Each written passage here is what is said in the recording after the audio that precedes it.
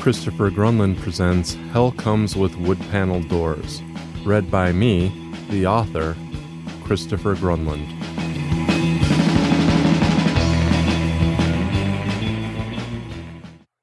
Chapter 13, Swelling Itching Brain. That morning while I was cleaning up, Dad paid for the damage caused by the station wagon from hell. He was able to catch a ride into town to get 2 new tires.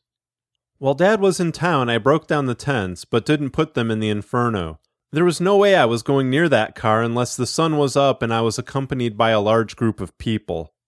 I finished just in time to hear Mom say, "Oh my God, Lucky!" For a moment, my heart raced. For an instant, I thought she had found him dead and I'd no longer have to deal with him. While I wasn't fond of the little dog, I never wanted to see him hurt, but once full-blown possession took hold, I didn't care what it took to get him away from me, even if it meant Lucky taking his last breath.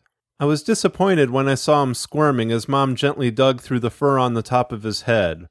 I wandered over. "What's wrong?" "This," she said, holding Lucky out to me. "Look at his head!" There, in the center of his soft spot, was a swollen tick the size of a plump blueberry. With no skull protecting the top of his head, the tick had a straight shot straight into his brain. "This is far worse than your chiggers." I wanted to say, "Yeah, why don't you pour nail polish remover on his head and light a cigarette then?" But I said, "What are you going to do instead?" "I'm going to get my special tweezers from my big bag and get rid of that thing is what I'm going to do." She handed Lucky to me. "Be careful with him, and don't you dare try pulling that thing out." "Mom, can't you get Elvis or Aunt Margie to help?" I said, but she was already gone. Lucky looked at me but didn't try biting. His mouth was closed and he looked like he was concentrating deeply. I waited for his eyes to turn red, but instead, blood vessels on the side of his head started rising beneath his skin, and his eyes bulged. The blood vessels swelled, and I noticed the tick getting bigger. It grew at a steady pace, reminiscent of that carnival game where you shoot into the clown's mouth with a water gun and inflate a balloon. And just like those balloons, it was only a matter of time before the tick popped.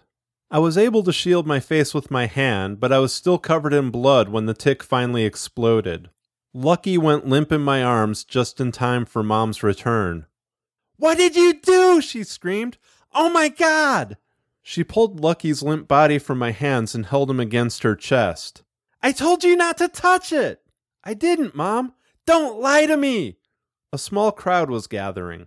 "What happened?" Aunt Margie said, rushing from the only standing outhouse on the site. "Michael killed my dog is what happened," she shouted.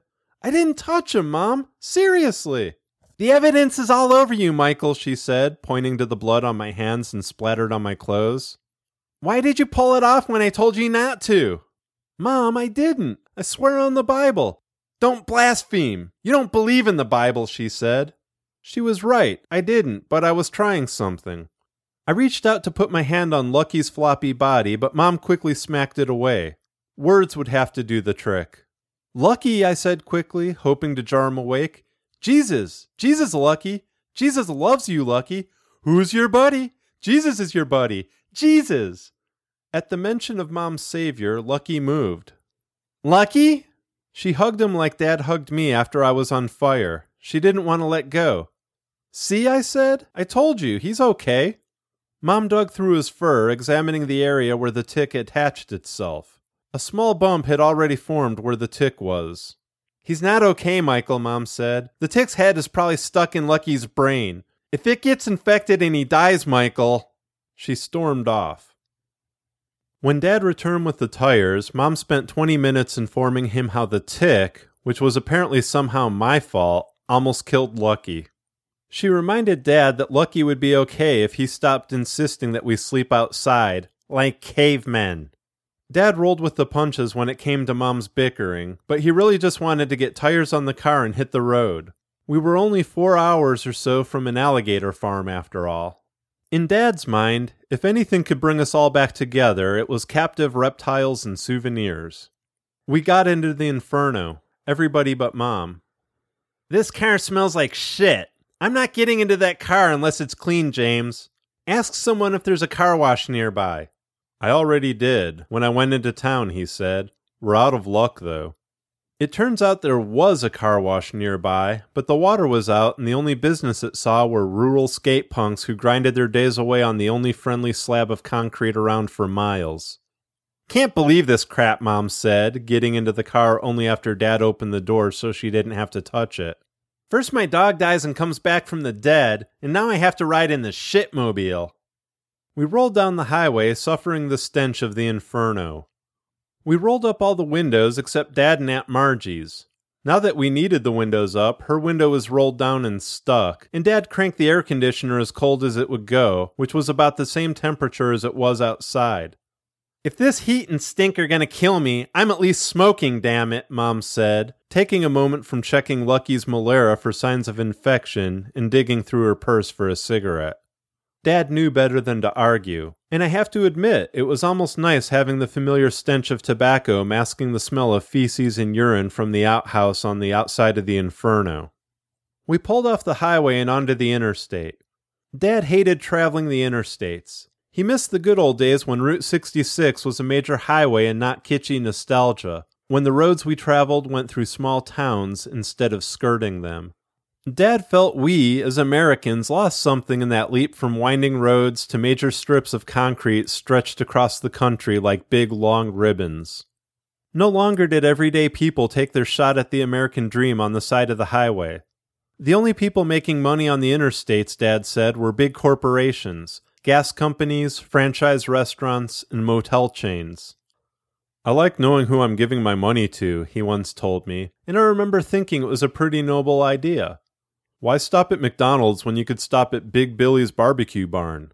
Why give your money to a huge faceless corporation when you can give it to the guy behind the counter cooking your food? "You want to know what's wrong with this country, Michael?" he said. I really didn't want to know, but I knew he was going to tell me anyway. No one makes things with their hands anymore. No one thinks about fun anymore. All they think about is going public and making money at all costs. Then we complain no one cares anymore, but we don't care enough to shop at the places that actually do care. He really was onto something. I don't know if it was something I noticed as I grew older, or if he really was prophetic, but in losing the love of that corny old guy who thought putting concrete anthropomorphic hot dogs and Tarzan suits on the roof of his hot dog stand was a good idea, we lost something that made this country great. We really went downhill as a nation when we stopped building fiberglass sculptures of hodags, giant artichokes, giant bees, and talking cows. Automobiles became something simply to shuttle us back and forth from work, and sometimes to the mall. Hardly anyone packs their family into cramped cars anymore and heads off for days in search of American adventure. I knew somewhere in my old man's mind that there was something bigger to those cross-country road trips than we all felt. He may not have viewed it as a pilgrimage like I did, but I think to him it was at least his way of appearing like a normal family come hell or high water. Packing everyone into a car and driving for a week will either bring them together or drive them apart. I think it was a tiny victory for my dad when we all got home and for one short minute we agreed that really wasn't a bad trip after all. It may have only lasted a few moments before Mom would say, "Not that bad except for my aching back," and the twins wandered off to their rooms, but it meant something to Dad, and deep down, it meant something to the rest of us too. I noticed Dad looking at Mom, who had fallen sound asleep in the front seat, snoring in unison with Lucky and Aunt Margie. He looked at the road and then back at Mom. He reached over and gently rubbed Lucky's head and stroked Mom's big arm. He then adjusted the rearview mirror and looked at the twins in the back, dozing among suitcases and sleeping bags. He smiled, knowing they were safe and sound. He looked at Aunt Margie in the rearview mirror before adjusting it and taking a look at me. He caught me watching him.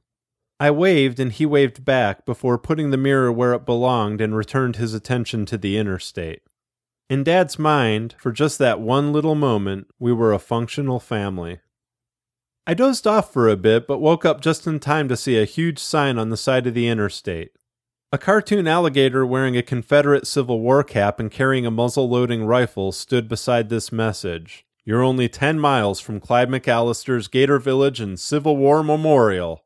Gators. History. Souvenirs."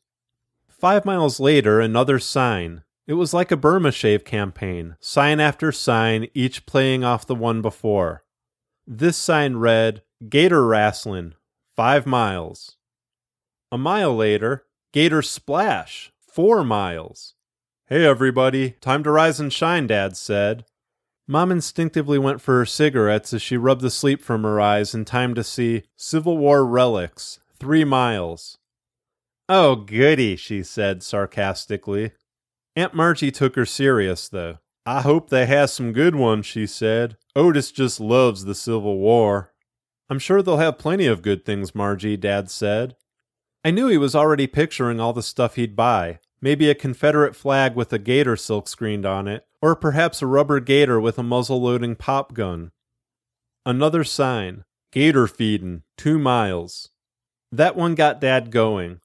Even if he wasn't the one feeding the gators, just being there with a camera to capture it all was good enough for him. Civil War reenactment, 1 mile. We were almost there. Dad could hardly contain himself when he saw the last sign. Hall O' Gators Gift Shop, next right. Dad pulled the Inferno off the interstate and into the parking lot of Clyde McAllister's Gator Village and Civil War Memorial.